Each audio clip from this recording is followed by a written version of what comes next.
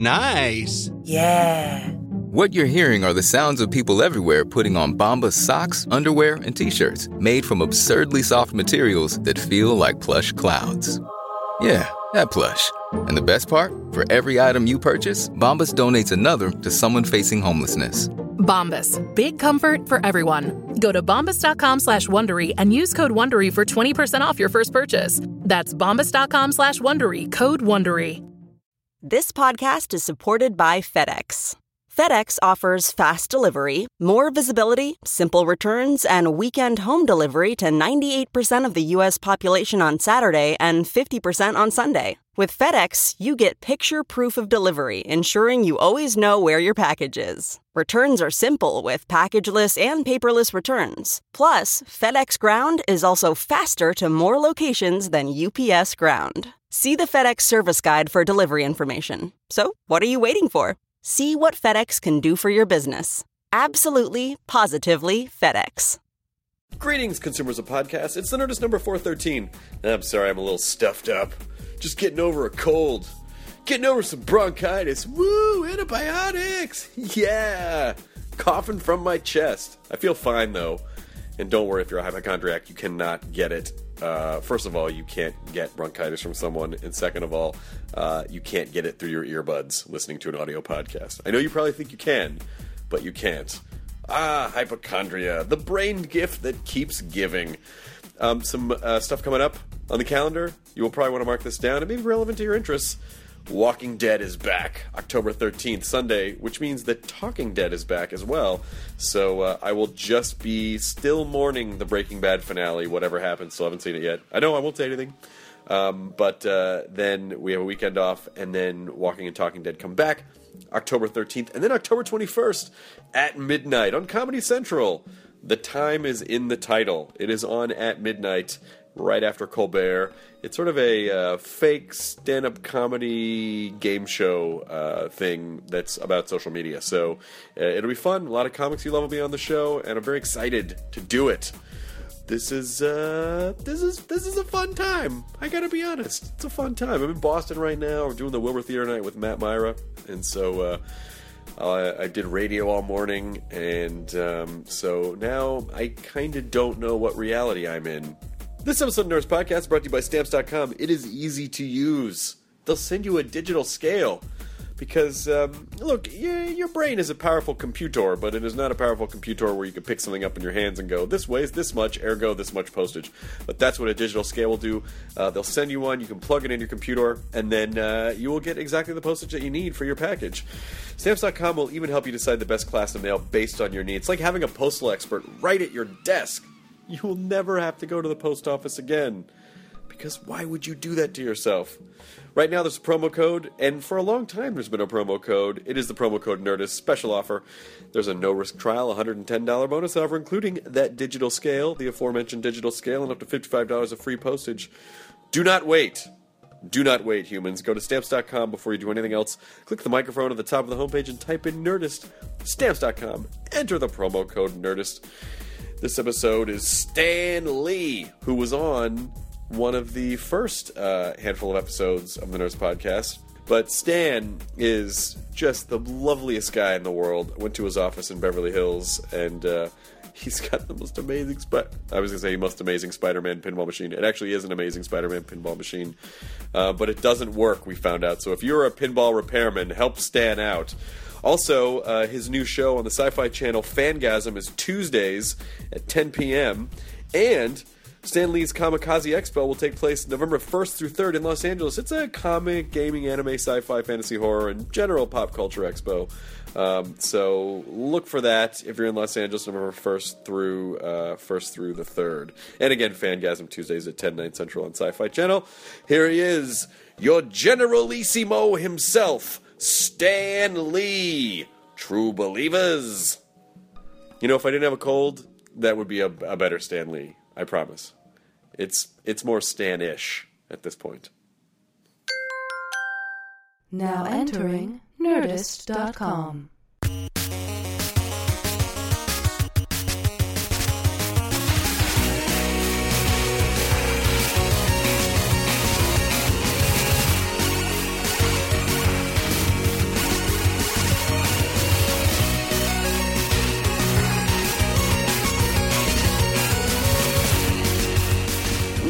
to your office.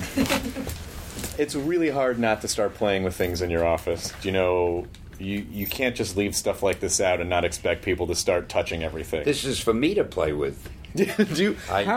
When was the last time you played the Amazing Spider-Man pinball machine? When it worked. It's been broken for a few years, but I loved it when it worked. I'm going to make it lit up and it made noise and the ball bounced around. It was great. I'm going to make this my personal mission to send someone to fix your pinball machine. It would be greatly appreciated. I feel like once this podcast goes up, we're going to get 1 million responses of people saying, "I'll fix it." Good, I'd let them. I don't know if you want to let just anyone in your office. Oh yes, we let it in. Do you just let it in? You're here. I'm here. No, you're right. You're right. There was no one stopped me. I just got to walk right in. But it's great. We'll sort of loosely talk about the Fangasm show, but from the standpoint of the idea of where our culture has gone since you started, and how much I think fans. Fans are embraced. Well, it's not a case of where the culture has gone. When I started, that was the start of the culture. That's right. There was no. And since I'm still operating, the culture is still continuing. It is. Hate to think what'll happen when I'm no longer here, but that's your problem. No, that's never going to happen. You're going to be here forever, Stan. And in spirit, certainly. Well, it's just, when I was growing up, the idea of being a hardcore fan of comics or even video games or whatever was still a very insulated environment, and now I feel like our culture has evolved to, hey, it's okay to be open and excited about the things that you love. Have you noticed that in the past few decades? I'm one of the great observers of all sorts of human trends, you see, so I've certainly noticed it. It's reached the point now where the fact that I don't have time to play video games makes me an outsider. Right. And I dare not tell people that I haven't got time to read comics because I would be shunned. But don't you feel like people would understand that you're busy making them, which means that you don't have as much time to go play as you would want to? But I generously bestow all of those goodies on the human race. That's right. For which I receive a lot of appreciation, and it works out well. I do think it's funny that a lot of people... Excuse me, is this the interview? This is it. We're already talking. I thought we were just kidding around. We are kidding around. Oh, do we have to get into official mode? No, that's okay. Okay, good. I just wanted to know. The podcast is a very loose conversation. I did one with you once a couple years ago. It was at a convention in Vegas, I think, and it was very much that kind of standard, like, where did Spider-Man come from, and what did this happen, and you were very gracious about it. I was adorable. You were adorable. Yes, but it's all those questions that you had to answer a million times. But I was actually excited to have you back on, so that we could talk kind of beyond all that stuff. You're making it like a conversation. That's why I didn't realize it was an interview. Yeah, now I'm all nervous and tense. That's right. Well, I'm being interviewed. Well, what's going to happen is we're going to close all the blinds, and I'm going to fire a spotlight on you, and then... I'm used to that, yes. I always felt, wherever I go, there should be somebody up there should just keep one on me at all times. At all times. I feel comfortable with the spotlight on me. It is kind of interesting, though, just kind of going back to what you said, where people would be horrified to know that you haven't read every single thing ever, not really thinking, like, there are only so many hours in the day that you're creating and that you don't have time necessarily.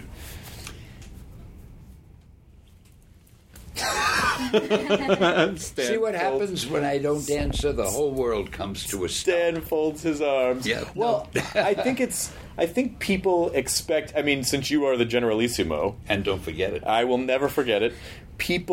I think people think, oh no, he's this, omnipotent being who does not follow the same rules of time and space that we mere mortals follow. I like the way that sounded. Yes, I'll go along with it.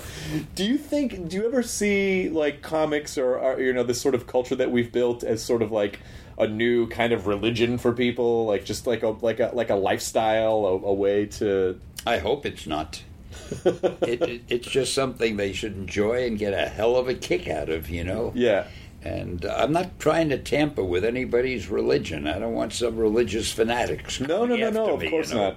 I didn't mean... You keep your own religion. I'm not interfering. Do what you want. Pray the way you want. Leave me out of it. Don't get me involved in that kind of stuff. No, I just mean not in the literal sense, but in the figurative sense of, like, you know, this culture has evolved to give people, like, a lifestyle and a set of beliefs and don't you feel like... Well, the only beliefs are the fact that Marvel has wonderful comics, that Disney produces the greatest movies in the world, mainly the Marvel ones, and that I am so generous in bestowing all this wonderment on the human race.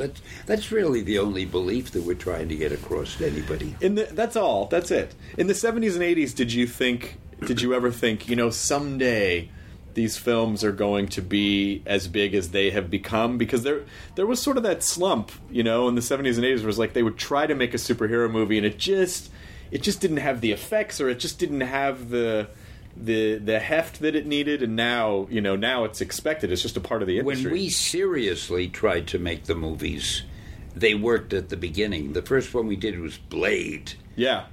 The Vampire Hunter, or whatever the hell the name was. Right. And that did well. There was a sequel or two. And after that came X-Men and Spider-Man and so forth. So we really were very lucky, as well as being incredibly talented and brilliant about the way the movies were made. I wish I could take credit for them, but I didn't make the movies, but I sure loved them. And now there's no stopping us. Now every movie is better than the one before. I really envy you that you'll be able to see one after another after another. I'm so busy doing what I do to bring enlightenment to the human race that occasionally I miss. You occasionally have to, yeah, exactly. It's a big responsibility. It is that you've graciously shouldered yourself, which is very nice. Yes, I put myself out that way. But I almost feel like that, when a superhero movie really works, that it almost kind of spoils the audience in a way, because then they expect every film to be better than the previous one, which is very hard to reinvent the genre every time you make a movie. No, each film gets better than the last one, because we learn something with each film, and we always leave a little clue what's coming next. Yeah. It's like we did with the comic books. Every story I wrote in the comics was better than the one before. And we started very high. It wasn't easy to do. Yeah. You can tell that modesty is my chief virtue, and that impresses the hell out of people. They do. They're like, Stan, he doesn't want to take any credit for any of this. Well, I happen to be my biggest fan. In fact, I may have never told you this before. I've always wished that I were somebody else, so that I could have me for a friend. I mean, wouldn't that be nice? Just sit at my feet and listen to the wisdom that pours out all the time. When you say it like that, it's almost a burden that you have to be you, because true. You're not able to be your own friend. But I carry that burden very well. There needs to be like a Wisdom of Stan Lee app or something, so that people can just hit their phone. Oh, you couldn't put it into words. It's too deep. It really is too No meaningful. Phone could hold all of the information. No. What do you think the most important thing you've learned over the last several decades of work? To cut interviews like this short before I make a total fool of myself. What is it that you think that, like, what have you seen happen, and what do you think you've learned? And because you're still, I mean, I don't know what you're writing, but I can see over there at your desk without spying that you're writing. That you. Oh, yes. You come in and write every day? No, it's some material for a TV series that we're doing. And what I have learned is that if you keep working, it keeps you out of trouble. If I keep writing, I don't get in trouble. Yeah. And I'm the kind of guy who normally would get in trouble. So I just keep writing, and that's the way it is. And nobody can yell at me when I'm writing. Oh, don't disturb him, he's writing. Yeah. They don't know what the hell I'm writing. It could be the quick brown fox jumped over the lazy dog, but they don't want to disturb me. So I have my own little ingle nook. I look like I'm pounding the typewriter. Nobody knows what I'm doing. Half the time, I don't know what I'm doing. And this isn't at all the answer you expected, is it? No, but it's a good answer, because, first of all, I think people like to know that you're still involved. Oh, am I ever involved? Yeah, I mean, that you come in every day. Is your schedule pretty much you come in every day, you sit down and write? Every single day. I hear them, and oh, God, he's here again. Every day that happens. And Yeah, I stay sometimes a couple hours even. Oh, wow. Yeah, I make the supreme sacrifice. Incidentally, nothing I've told you yet has been true. Not at I all hope yet. it was entertaining. I hope it held your interest. I don't want any of your listeners to think that there's any knowledge that's been imparted, because it's all a lot of nonsense. But of most of the people that we've had on the podcast, and They were real people. We've had a lot. You're real. I can poke your hand. You're totally real. You're a guy who, Adorable is a good word. You're an adorable gentleman with more knowledge than most human beings have. But you've probably done more interviews than anyone that I've ever in had the whole world on the podcast. And that doesn't include only this planet. No, it's all that's. It's not just this system, but most of the universe and the outer rim. But how do you keep it fresh when you're, because again, like I said, when I had you on the first time, I know you've been asked those questions a million times, but you answered them with like exuberance, with alacrity and with drama, Yeah. exuberance. And Yeah. I know you were so impressed. It made my heart feel good to see you sitting there just beaming and smiling. I was. And thinking how fortunate I am to be interviewing this wonderful human being. and how sad I was for you that you weren't getting that experience No, I'm for getting the just first as time. excited. I'm enjoying this, but I'm easy to please.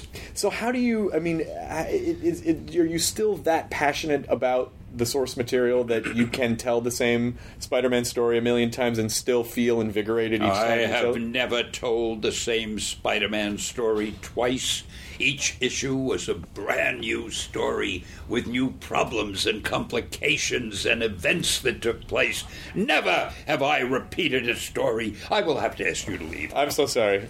And then footsteps. We'll put in the footsteps. I just watched online the other day. Someone had posted the Spider-Man TV series from the 70s. Mm-hmm. Did you have anything to do with that? I honestly don't remember. I might have. I don't recall. It was quick. Hey, guys. I think it was only on for a couple. Do you remember it? Were you involved? No, I was not. No, Were you not around then? no, it was before my time. Gotcha.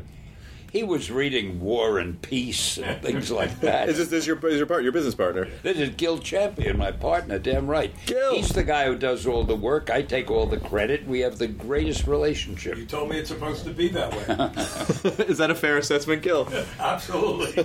Gil runs the business. We had a deal years ago. You'll run the business, I'll do the interviews. I don't know who came out ahead on that one. It's a tie. What does it take to run this business with all of the areas that you guys stretch into? Well, I think it's about 7 days a week, at least 12 hours a day, and then That's for him. Yeah.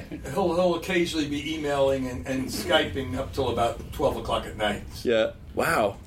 And how many different areas are you guys? Film and television and comics and video games and it's pretty much everything. Anything that has to do with entertainment, you Yeah. name it. Gee, I'm sorry, my voice. I you want some usually water? have the most magnificent voice, and all of a sudden I get Here. something in my throat. Have some water. I just feel bad because whoever is listening to this isn't getting the full enjoyment out of this great voice. They're not getting what we refer to as the full stand, which I think a little bit of water will cure Excuse that. me a minute. We're Yes. perpetuating Stan's brand by creating Gargle, all new characters, all new stories, whether it's for movies, I'm a new man. DVDs, publishing. Honestly, because you could gargle water for an hour and people would still be happy And it would be to listen to entertaining. It would be entertaining. I would find a way to make gargling fun. That is how the Generalissimo works.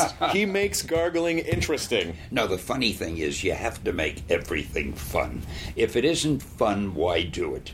Whether it's writing stories or reading stories or producing stories or doing movies or television shows, you got to be entertained. We're in the business of entertainment. Yeah. We haven't quite succeeded yet, but that's our goal. Well, I think, people get into the business for a lot of different reasons, and I'm sure for some of them it's money or success or, That's good, too. Those are fine, but ultimately, you do have to remember, because not every day is going to be filled with, these are all fun problems that we have to tackle. No, they are every day. Every single day, fun problems. I This think guy Gil brings might. me problems every day of the week. I think Gil might disagree about the fun problems, We're but consistent, though. but I do feel like it's important to remember at the core of it that it is supposed to be fun. That ultimately the thing you're working for is supposed to be fun. Well, here's the thing. the business we're in is the business of entertainment. Mm-hmm. Entertainment has to be fun. You want to entertain people. You want them to enjoy what you're offering them. Yeah. So we try to be enjoyable. And that's why I keep Gil around. Nobody really likes me, but he has this great personality. We just have one heck of a good time after another.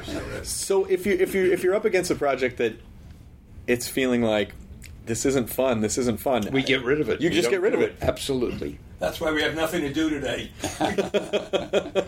Or we make it fun. We find a way to turn it around and make it fun. Yeah. Like this interview. Normally this would be a boring, dull interview. Absolutely. Wouldn't it? But look at the fun we're having, and the people listening to it are going to be saying, "Oh, Lord, I hope it doesn't end too soon. Oh, it is so wonderful. Please let it keep going on." Stan, I know it as though I'm sitting there watching them. I am so jealous of you that And you well, get you to be should you be. being interviewed by me. I'm trying to do it. It doesn't work when I say it. I just sound like a jerk. When you say it, it's adorable. Yes, adorability is one of my main... Durability and Traits. adorability. I want to talk about just the idea of... Because the Fangasm show really is about people exploring like the farthest reaches of things that they fan over. And I know you guys... come on. It's a bunch of guys who want to wear costumes and make like superheroes. Yes, which is You're great. making it sound so philosophical. It is philosophical. From the level that I see it at because I go to a lot of conventions. From the level I see it there is a philosophical thing about it because again, what I was kind of getting at earlier is that it used to not be accepted to be into stuff like that. It just wasn't. People would, we were not accepted. So now we have these massive communities where people are openly saying, yes, wear the costumes you want, get excited about the things that you're excited about, and it's okay. I feel like you have helped usher in this age of acceptance that we didn't have before. Well, I think, to put it more briefly and accurately, I have liberated mankind. I think if we're really getting to the meat of what we're talking about... Absolutely, I couldn't agree more. We were prisoners before, and now we are free. I have set you free. You are Morpheus, and you've given us the red pill. I'm glad you're aware of that. No, in my own humble way. Now, the funny thing is, why was Halloween always such a popular holiday with young people? They love dressing up. Yeah. Everybody loves putting on a costume. But there was no reason to until the comics with the costume characters became so popular. And then in the movies. And now kids who buy the costumes or wear the costumes, they feel like it's okay to do this because we're part of a whole generation that's doing it. We're part of an inner circle. Yeah. And when we go to the comic book conventions, then we're liberated. Then we can dress any way we want to. Right. And it is really a social change in a sense. Yeah. Because it used to be people only thought of costumes during Halloween. Right. Now, when a movie comes out, or when there's a convention or a new television show that deals with something super, people feel, I'll dress like that too. Why not? It's fun. Yeah. So, again, the whole purpose of being in entertainment is to entertain people and let them feel they're having fun. So I can't say that I'm responsible for people wearing costumes, but if they enjoy it and it's harmless, why not? Well, I think I think Comic-Con's changed fundamentally at the beginning of the 2000s when we started to see, with Sam Raimi's Spider-Man and X-Men. That's when the comic book conventions became not just comic booky, but also like pop culture-y at the same time, which involved movies and television shows. And that's very perceptive of you, because comic conventions are no longer comic book conventions. No. They are now entertainment conventions. Right. And you're right. You have movies. You have television. You even have movies now. Music now. And pretty soon they'll be playing up sports. Everything that people are interested in and entertained by, mainly, will be part of these conventions. Yeah. And I think... I've seen some people sort of complain about that and go, it's not just about comics anymore. And I go, yes, it may not just be about comics, but I think it's better. I think it's more welcoming when you can kind of include, You know, and we, because it's popular now, we get like a massive Avengers movie, you know, as opposed to what we would have gotten in the 70s and the 80s, which would have been an attempt, you know, for a very small audience. Well, don't forget, in the 70s, they didn't even have the special effects that they could have today. Right. I mean, right now, there's nothing you can visualize that you can't put on the screen. Yeah. That wasn't the case a few decades back. So the art of special effects has helped so much. And the fact that now they're not afraid to take what was in the comics and portray it in the same way on the screen. They don't have to change it tremendously to make it more palatable to a movie audience. Right. They have found that the movie audience responds to the very same things that the comic book readers responded to, right? Which is kind of interesting. We could do a whole other interview about that. Well, and also, you know, you get guys like Joss Whedon, who grew up reading comic books, who then, you know, got big enough and experienced enough to helm a movie like this to essentially re-express the things that he loved when he was a kid, who were all sort of, you know, so people, a generation who was raised on comics and pop culture of that nature, being able to say, aha, now I'm going to do something as huge as possible with it. I mean, I moderated the Marvel panel at Comic-Con this year, and Joss came out for a minute at the end just to announce the name of the next Avengers movie, and people were like, they went crazy, like just tearing their eyes out because they couldn't, you know, it was too much to handle. So I think when you go to the cons and you see that level of fandom, and certainly people freak out when they meet you in person, now how are you able to kind of bring them down a little bit, because you make people feel very comfortable. So how are you able to get people from, you know, oh my God, and just like, okay, calm down, let's talk for a second? No, with me they're always, oh my God, because I'm always so inspiring that they don't lose their excitement. Oh, I don't know, I just talk to them, you know. See, I hate making speeches, so I don't make speeches, I talk to them. Yeah. And I try to hear what they have to say. They always ask questions that I can't answer, so I give them some ridiculous answer. Like, one question I always get is, if the Hulk had to fight Galactus, who would win? Right. And I answer it as honestly as I can. It depends on who's writing the story. That's a good answer. That's a really good answer. And they appreciate that. They appreciate that deep down native honesty for which I'm so well known. But it is sort of interesting that, you know, with all the different characters and all the different properties, they do all have, you know, multiple storylines and multiple universes and multiple ways that they're drawn and depicted and characterized. But when it all comes down to it, everyone still assumes like it's all still coming from your head. Well, it did years ago, not anymore. I'm not writing them now. I kind of wish I was. I'm jealous. What would you write if you could? If you felt like, oh, I want to pick up and start writing any again. one of them. Really? Oh, I love them all. Sure. Doctor Strange, the Black Panther, the Spider-Man, the X-Men, Iron Man. I love them all. Daredevil, FF. Yeah. Who are you? I'm my biggest fan. I forgot to tell you that. You're the biggest fan? Oh, yes. So when you just kind of pass yourself in the hallway and you catch a mirror, you're like, oh my gosh, Stan Lee! Oh man, he looks so good. Stan, who would win in a fight, the Hulk or Galactus? Avengers Riley. Oh, he's the best. I took some. We took some questions from Twitter. Just some general. So far, this was going well, but now if I have to be really informative, I don't know. No, you don't have to be. It's fine. This is a good one. I like this question. Then you answer it. Okay, I will. You know what? I will answer it. This is from Z_ATL, which I think means Atlanta. Are there any decisions that you've made for early Marvel characters that you later regretted, like origins, deaths, etc.?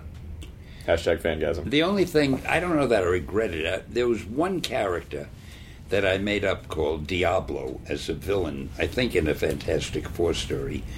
Jack Kirby and I needed to do a story quickly, so every story depends on the villain. I had no idea, so I said, hey, here's a great name, Diablo. And I gave him the idea for the story, and we did it. It's the only story, I can't remember what it was. I can't remember who the hell Diablo was, or what he did, or why he did it. And that bothers me, because when you create a character, you should feel you know him. And all I had was a name, Diablo, and I cannot remember what the story was. So I'd say that's my one big failure. Although the book probably sold okay. So it's out there, somewhere out there is Diablo. Some years ago, there's a character called Diablo whom I don't know anything about. Maybe he'll make a cameo. You never know. No, I make the cameo. You make all the cameos. Yeah, people always want to know, like, oh, when are the cameo going to be in the next... I think we safely assume. I'm in the next Captain America and the next Spider-Man. I missed the next X-Men, and I missed the past Wolverine because they were out of town and I couldn't get there in time. I know the viewers will be heartbroken. Oh, by the way, did I tell you why the Marvel movies make so much money? Why is that? Because my cameos. That's the cameos. I'll tell you why. The cameos are very brief, right? Yeah. All right. Somebody goes to the movie, and maybe just as my cameo starts, he bends down to get some popcorn he might have spilled, or he blinks his eye. He misses my cameo. Yep. So what's the logical thing to do? He's got to go back and buy another ticket. You go back to the box office, buy another ticket. Yep. I would say 50% of the sales of the movies are due to my cameos. Logical, right? That's right. He was like, oh, I just missed it. All right. He gets up. Doesn't even see the end of the movie. Gets up, walks back out, and then goes right back into the next Think how theater. much money Wolverine will make, because I didn't have a cameo. They'll go back time and again, wondering where it is. So that's probably why we haven't seen the ultimate Stan Lee movie where they just cut all of your cameos out and strung them all together for 90 wouldn't minutes. that be a good idea? Wow. Hey, I'm beginning to like you. See, I'm gonna be useful yet. This is from the Nixter DA. Which character of yours do you relate to the most and why? Oh, I guess Tony Stark, because he's so handsome and successful and glamorous. And outspoken. It has to be Tony Stark. It's got to be Tony Of course. Stark. In fact, people meet you in the street, they say, hiya, Tony. I understand. Well, you know what's great about a character like Tony Stark is that there's no... You know, usually people, when they look at a character, there's something that they want to relate to, you know? But Tony is just like, he's one of the smartest guys on the planet, and he's a mega billionaire, and he's super handsome, and it's just like everything that should be threatening to people, but people still love Tony. That's right, because he has a little sense of humor, too. A little There's bit. a glint in his eye. Yeah. Let's see. Oh, okay, this one I like. This is from Paul Daniel Yes, Edgar. but will I like it? Will you like it? I don't know. You may not. I don't know. We're going to find out. Which Marvel character would you want to accompany you during the zombie apocalypse? Would I want to what? Which Marvel character would you want to have on your side during the zombie apocalypse? Now, we know the zombie apocalypse is going to happen, Stan. We don't know when, but we know it's going to happen. Well, let me tell you how I feel about zombies. Okay. I cannot get into this whole zombie thing because I think they're all written wrong. Okay.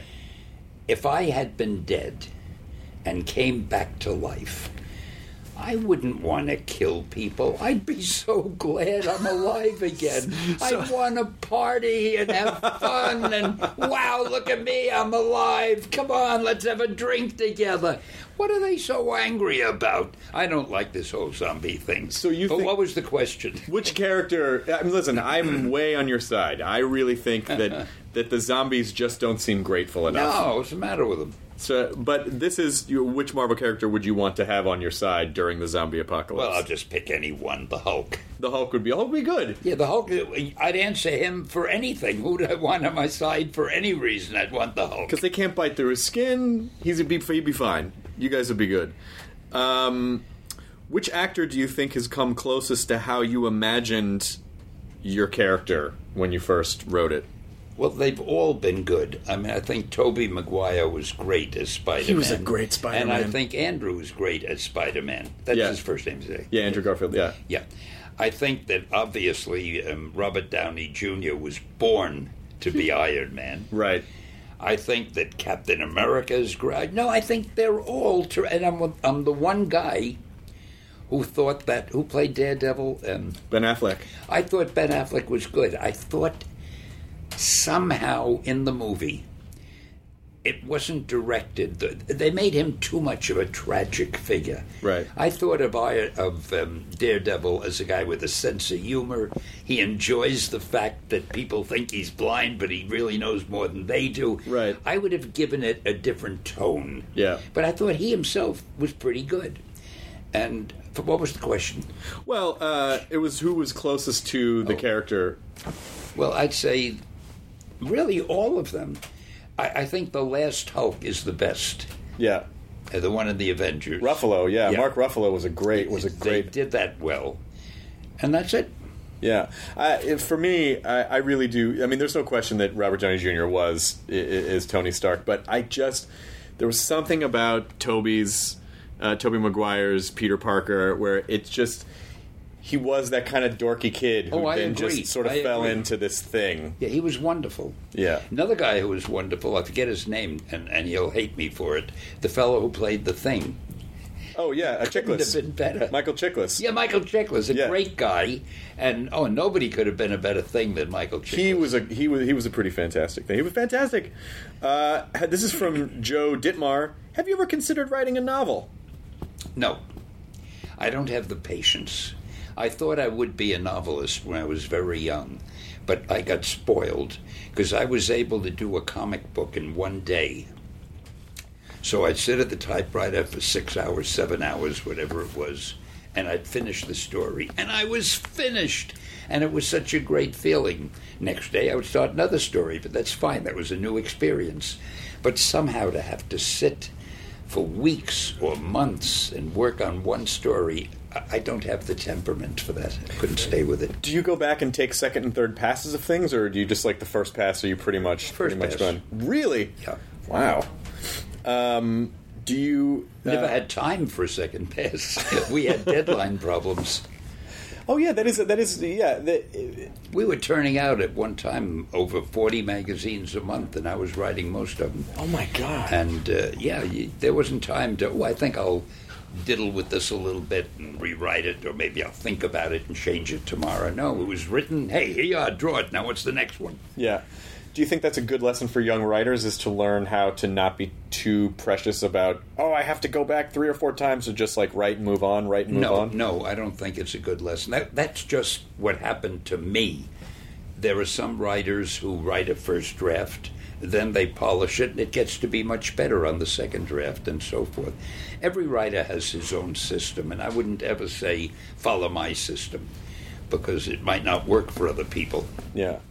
What are the things that you're a fan of? Like, are you watching anything? Do you have time to watch anything? No. I used to be a big fan of everything, and I don't have time to go to the movies, and I don't really watch television anymore. I don't read comic books. I don't know what the hell is happening in the world.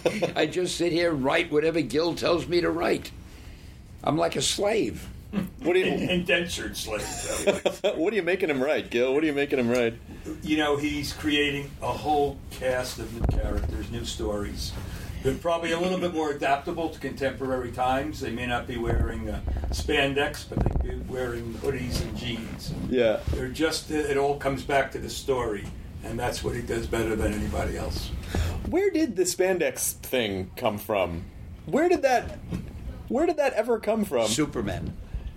It's a funny thing. When I did the Fantastic Four, the first issue, I didn't give them costumes. And we started getting fan mail. We love the book. It's great. Oh, man, it's terrific. We can't wait for the next issue.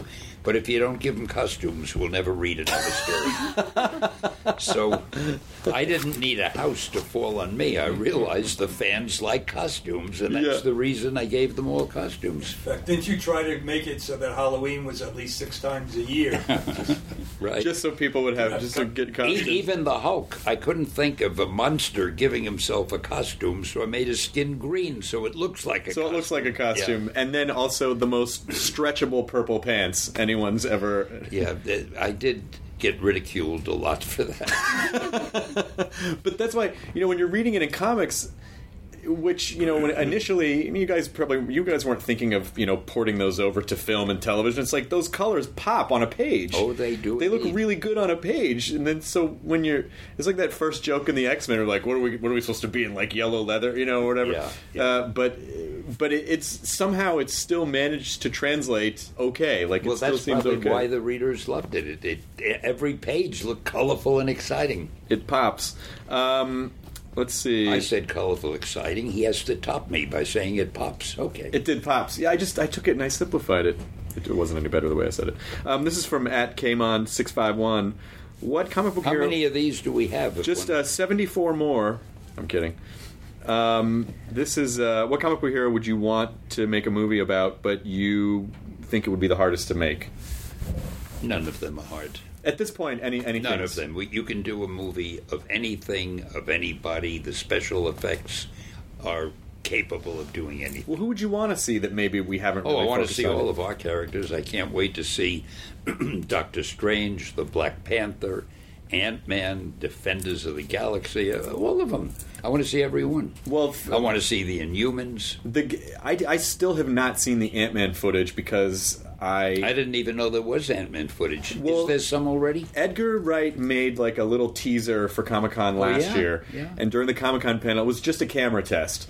But apparently, it was incredible, and I haven't seen any of it yet. Ant-Man will be a great movie. Everybody will want to see it. You mark my words. You think so? Huh? Yeah. Well, I like Edgar. If anyone could do it, I think Edgar could pull it off. As a comic strip, it never worked because it was the one character the artist didn't know how to draw. When I say that, they should have and I kept telling them this, but they didn't do it. They should have drawn Ant-Man standing next to recognizable things like a paper cup, right, where you realize how small he is. Yeah. But they would draw him in a panel by himself, and he looked like a normal-sized man. You know what I mean? Yeah, so you need to see him and in comparison. In most of the panels in the Ant-Man story, you didn't get the feeling you're looking at a little guy. And I used to say, you've got to put things where his size will be contrasted to something else. They never quite got it. And I think that's the only reason Ant-Man didn't become one of our top characters. But I think in the film version, in the film, it'll be great, wonderful. Yeah, you wait and see. But I also think that, you know, like these superhero movies that work really well are helmed by people who I think are pretty similar to your sensibility, of guys who understand action and who love comics but are also inherently funny. Like Joss Whedon's a really funny guy, Sam Raimi's a funny guy, James Gunn's a funny guy, and Guardians, like this, whatever the test footage of Guardians I saw looked great. Edgar Wright's a funny guy. Like it's there's something about a layer of humor that I think when everyone rushed off to start making comic book movies, that some of them missed, because like you just need a little bit of that humor. Absolutely. Why do you think that is? Well, I'm not sure I like being referred to as a funny guy. I always thought I was more the profound type of person. But all right, I'll overlook. You'll let it go. I'll overlook that. Okay, good. Now, why do I think what is? Why do you think that when guys helm these movies, they work best when they have a little bit of humor? Oh. Well, because all of life has a little bit of humor. You get people together talking. Sooner or later, somebody is going to say something to make someone smile. Things that are deadly serious all the time become boring, like this interview. Deadly boring. You probably lost all your audience. Well, that was my fault, not yours. No, because you were trying I've to. been pretty dull. No, I'm listening to myself talking and thinking, would I even want to hear this? So, a little humor or a little touch of whimsy or something, it's necessary. I tried to put that in all the things I wrote, Spider-Man, all of them. People love humor, and when you can mix that with wild adventure, you have the greatest combination in the world. Yeah. So, one of the shows that you guys are producing, the Fangasm show, when does Fangasm premiere? Tomorrow. It premieres tomorrow? September, yeah. Okay. So you could see Tuesday nights at 10 if it's not going to air by tomorrow. Yeah, it won't air by tomorrow, but it'll be up, like, I think at the end of this week. Is somebody going to have to listen to this whole thing? No, or are you going to cut it down to a reasonable... You mean the whole chat? The whole interview. Oh, they're getting all of it. Who's getting it? The people, the humans who listen. Where are they getting it? On the internet. Really? Yes, the internet's just a rain gutter of content. What do They you just go and to collect- find this? You go to my website, which is Nerdist.com. Nerdist.com? Nerdist.com or iTunes, Nerdist, and then people have set up like they subscribe. And so you really have listeners? Oh, yes. Oh yeah, Or lookers or whatever we they are? do. We have lookers and Amazing. listeners. It's pretty That's crazy. wonderful. Yeah, Yeah. it's pretty nuts. Well, then, can we start over again so I could be more careful? And Sure. I'm here with Stan Lee. We're here in his office. Stan, tell us the meaning of life. What does it all mean? What does it all mean? I think it really is just I'll tell you what it means. What? In the middle of the ocean, there is a rock, and it's a mile high and a mile square. Okay. A rock. Once every 1,000 years, a little hummingbird comes and for a few seconds sharpens its beak against the rock, then flies away. When that rock will have been worn down to nothing by the hummingbird, 1 second of eternity will have passed. Now, is that deep? When I was a kid, I read there was a book called The Outline of History by a guy, Hendrik Wilhelm van Loon, I think he was in those days an important historian and philosopher. And for some reason I bought that book, and that was the frontispiece, just that one paragraph on the opening page by itself. And I always remembered that when the bird had worn away the whole 1 mile big rock, 1 second of eternity will have passed, which has nothing to do with humor and nothing to do with comics, and I don't know why I said that. Because it's a good. What do you think the message behind that is? Do you think the message is that that nothing we do matters, or do you think that it? No, everything Everything we do matters. but only to us. For a second, and then what do we do? I think so. How do you stay? As adorable as I am. That I was kind of going there. How do you stay upbeat and positive and happy and? Well, if I'm going to do an interview, I might as well try to do it cheerfully. Yeah. Much as I hate doing interviews. Well, everyone doesn't subscribe to that philosophy. What, don't they some really? some people are a little, I don't know. Some people, I've answered this. I've been cranky. I've been some cranky. No, I'm very appreciative of the fact that somebody would want to interview me. I remember when I was a kid, and I used to think, gee, it must be wonderful to be important. I felt very unimportant when I was a kid. I thought it must be wonderful to have people who want to seek you out, want your company, want to talk to you. So I'm very appreciative of the fact that somebody might want to interview me. Yeah. I still remember how I felt as a kid. I was Peter Parker. You were. You think you were Peter Parker as a kid, but I think that's why,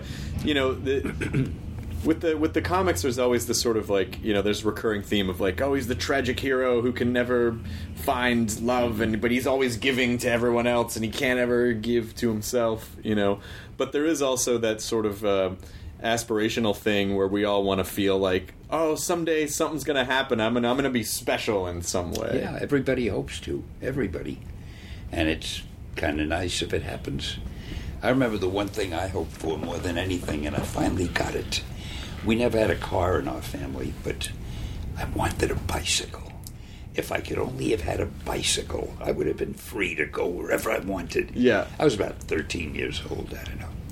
And one Christmas, my folks actually pooled their money together and bought me a two-wheeler. Oh, man, that was like the happiest day of my life.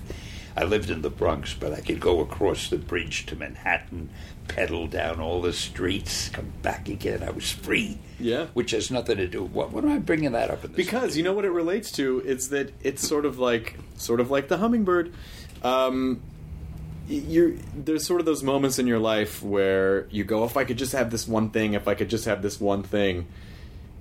Are you able to sort of draw that happiness out, or do you feel never satisfied? Do you feel like, now I've got to go figure out what this next thing is?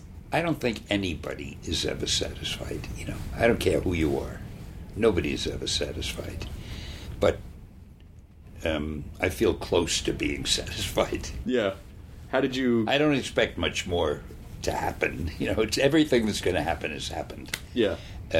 But it's fun doing things. We still have some movies at POW here that we're working on that I think will be out in the next year or two.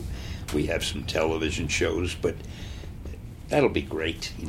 As long as I can keep working, I'm happy. Yeah. Is that sort of the goal? Is just keep doing what you like doing as long as you can? Oh, sure. You take men who retire.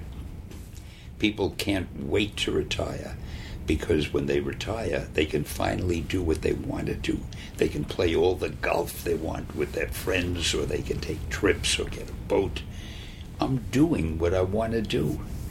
So there's no need to think of retiring or anything else. If I were doing something else, I'd be wishing I were doing what I'm doing now. Yeah. So, again, I don't remember what the question was. I may be off the question. No, it's just sort of like the point of it all is just constantly staying energized. I mean, I think people who retire, that sounds horrible to me. Like, really? You get up and you don't have to do anything? Like, that just sounds awful. But are you a workaholic, or do you find time to relax? I don't consider it work. Yeah. I mean, it's fun. Sitting down and dreaming up a story is fun. Putting it down on paper and then looking at it and liking it. And I probably told you I'm my biggest fan. Yeah. I read what I wrote and I say, wow, did I do that? That's great. So that's fun. Has the opposite happened where you go, I can't believe I wrote this? Once in a while, but then I quickly white it out or, cut it out and I rewrite it and then I'm happy. Yeah. But it doesn't happen too often. Are you a happy guy in general, do you think? Yeah, like anybody else. Oh, I think most people are stressed out and anxious. Yeah, I'm stressed out very often and anxious very often, but when I'm with people, I'm happy. I like being with people. Yeah, me too. It kind of sucks to be alone. Alone with your thoughts? Who wants to be alone with your thoughts? Well, luckily, I'm never that much alone. I have my wife at home, and I have all the people here in the studio. And, so as long as people are around, you're stimulated, Yeah. And I like that. I mean, I know we sort of, we make a lot of jokes about, people really do worship you. I mean, like, you sense that, right? When you go to the cons. I admire their taste. But doesn't it ever... I know you can joke about it, but does it ever sort of trip you out to think of, like, where you are in people's kind of fandom? Give you an honest answer? Yeah. I never think about it. Yeah? It never really occurs to me. I mean, I love the fact when I go to a convention, I'm greeted so nicely, but it's nothing I dwell upon. Yeah. If I did, I'd become a conceited nerd. Yeah. Well, I guess it's just that you've had the sort of luxury of being involved for so long, over so many different decades, and you've seen the evolution of it. Because I'm sure there were periods when you're like, "Hi, I'm Stan Lee," and people are like, "So," but then you built this career, and then you built this thing, and now it's so rooted in so much of what we love, and so much of where culture has gone. Well, I'll put it this way. Now I know how Charles Dickens must have felt. Exactly. Finally. That's the goal. Find out how Dickens felt. Do you have any advice for young people, not creators, but just as human beings? Any advice for, like, just wisdom that you can impart? Yeah. If you're young enough to try to find a career, choose a career that consists of work that you enjoy doing. Because if you can work at something you enjoy, then you're not working. You're having fun. Yeah.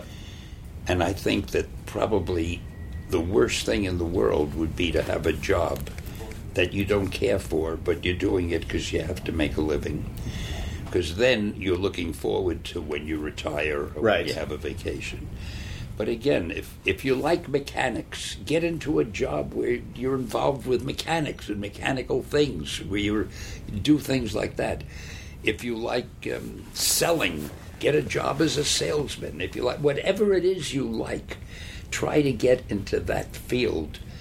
It won't be as difficult for you. You won't feel as much that, I got to go to work. Right. But you'll be doing what you like. Now, that's easier said than done. It's very hard sometimes, most of the time, to get involved in the type of work that you wish you could do. Sometimes you just can't do it. You have to take another job. God knows when I was young, I did. I was an usher. I was an office boy. I delivered stuff from a drugstore, everything. But if you can, when you're young, you get out of school, try to get some work in a field that you're interested in, because it'll make it more bearable for you. Well, it's interesting because I think your generation was less supportive of do the stuff you want to do. It was more of a generation of like, no, work is a thing that you go to 9 to 5. Doesn't matter if you hate it. Had to. You got to do it. Eat. Yeah, exactly. If you want to eat, you got to do it. And then, but it sort of paved the way for my generation and younger, which was like, hey, you don't have, you have this 20-year adolescence now, and you can sort of do whatever you want. Well, that's great. If you can get by doing whatever you want, I think that's wonderful. I envy you. Do you when you sort of look at where our culture is now, do you ever sort of feel like, oh man, it'd be so much more fun to grow up now? Or do you, No, I never think of that. I think every year of my life, it was an exciting world, I don't think it's any more exciting now than it was back then. Yeah. Now you have 3D movies. I had great comedians on the radio. Yeah, who'd you like? The same thing, it's what you enjoy. Who did you like? Oh, there was Jack Benny, Eddie Cantor, Fred Allen. Those were the three big ones at the time that I was a kid. And then, of course, came television, Archie Bunker. Yeah. And the Dick Van Dyke Show, things like that. Cheers. The one about the Army Medical Corps, I forget the name. MASH. Mm-hmm. I mean, those things, to me, were as enjoyable as watching a movie now. I mean, just anything that was well done and entertaining. So the shape of things changes, but the philosophy remains the same. People want to be entertained. Yeah. And whatever is out there to entertain them is great. 50 years from now, there may be no more movies or anything. There may be something you put on your head and you get everything. You just absorb the experience of it. Yeah. I mean, and that'll be fun too. It just... whatever is out there, grab for it if it'll entertain you. Yeah, I think there's always sort of a very narrow field of vision now where you go, well, entertainment's great now, but it probably wasn't that great back then. It was wonderful back then. It was wonderful. And it's a funny thing. I remember the radio before television used to be the big thing in my family, and I imagine most families. We'd put the radio on, especially on a Sunday night. That's when most of the comics were on. Yeah. And strangely enough, we'd arrange our chairs facing the radio set and as if it was a TV set. Yeah. And if the radio was there, my chair would be like that. I wouldn't sit this way because it's coming from there. You'd sit like this and listen. Very strange when you think about it. Radio was wonderful. Now, before radio, I guess there was the theater and burlesque and whatever else there was. There was always something to entertain people. Yeah. Because people need entertainment, boy. This is the last thing, and then I got to wrap it up. Go. But when I was a kid, when I was younger, even in the field, even doing comics, I always felt a little guilty. Because I felt I'm writing these stupid comics. There are other people building bridges and doing research and doing important things. And then little by little I began to realize these comics are entertaining people. And people want to be entertained, and they need to be entertained. Entertainment is incredibly important. And when you think about it, that's why some of the highest paid people in the world are people who entertain you. Singers, musicians, comedians, actors, sports stars, people who entertain the public. They're the ones that are the most important. Nobody gives a hoot about who's building a bridge, but they care about who's entertaining them. Yeah. It's kind of an interesting thought. Well, it's been good to catch up with you again, and I did get to hear about some of the stuff that you're a fan of. Like I've been listening to the 40 station on Sirius XM, and they pipe on like an old Danny Kaye show every once in a while, or Burns and Allen. And Burns and Allen were wonderful. Then there was Eddie Cantor. I remember his theme song at the end. I love to spend each Sunday with you as friend to friend. I'm sorry it's through. Let's make a date for next Sunday night. I'm here to stay. 'Twill be my delight to sing again, bring again the things you want me to. I love to spend each Sunday with you. Imagine me remembering that 60 years ago. And Jack Benny always had a funny thing. At the end of every show, after he used to, it was going to end now. So there was always one final commercial. So before the commercial, he'd say, "We'll be right back, folks." Then there'd be the commercial. Then after the commercial, he'd always say the same thing. "We're a little late, folks, so good night." Every week, "We're a little late, folks." And you've been waiting for the next little few jokes, but "We're a little late, folks, so good night." Every week. Every week he did that. And one last thing, I think the funniest line he ever said, or hardly any comedian ever said, he was supposed to be very stingy. Yeah. So there was one scene he did where a fellow points a gun at him in the street and says, "Your money or your life?" And there's silence. And the gunman says, "Come on," I said, "your money or your life?" And he says, I'm thinking. I remember, I'm thinking. That was such a famous line. Okay. Thanks, Dan. Good to see you, man. I really enjoyed it. So you good made to me see talk you. much longer than I wanted. Well, we love talking to you. And Phangasm's on 10 o'clock Tuesday nights on the Sci-Fi Channel, brought to you by Power Entertainment. And adorable. Adorable. That's the word everybody uses. Would you please do me one favor? Yeah. We say "enjoy your burrito" at the end of each podcast. It basically just means like enjoy a burrito. Enjoy your burrito. It means like your burrito. Enjoy your life as it's happening. All right. Would you please tell people to enjoy their burrito? Hey guys, as a special favor to me, for crying out loud, enjoy your burrito. Excelsior. That may be the best one. Thanks, man. A pleasure. Now leaving Nerdist.com. Enjoy your burrito. This episode of the Nerdist Podcast is brought to you by Stamps.com. Go to Stamps.com, click on the radio microphone at the top of the homepage, and type in Nerdist for a $110 bonus offer, including a digital scale and $55 of free postage. That's Stamps.com. Enter the promo code Nerdist. This episode is brought to you by the effortlessly scrumptious bite of Skinny Pop Popcorn. Imagine this. Perfectly popped, endlessly delicious kernels, a symphony of just 3 simple ingredients: popcorn, sunflower oil, and a sprinkle of salt. No compromise, just pure snacking freedom.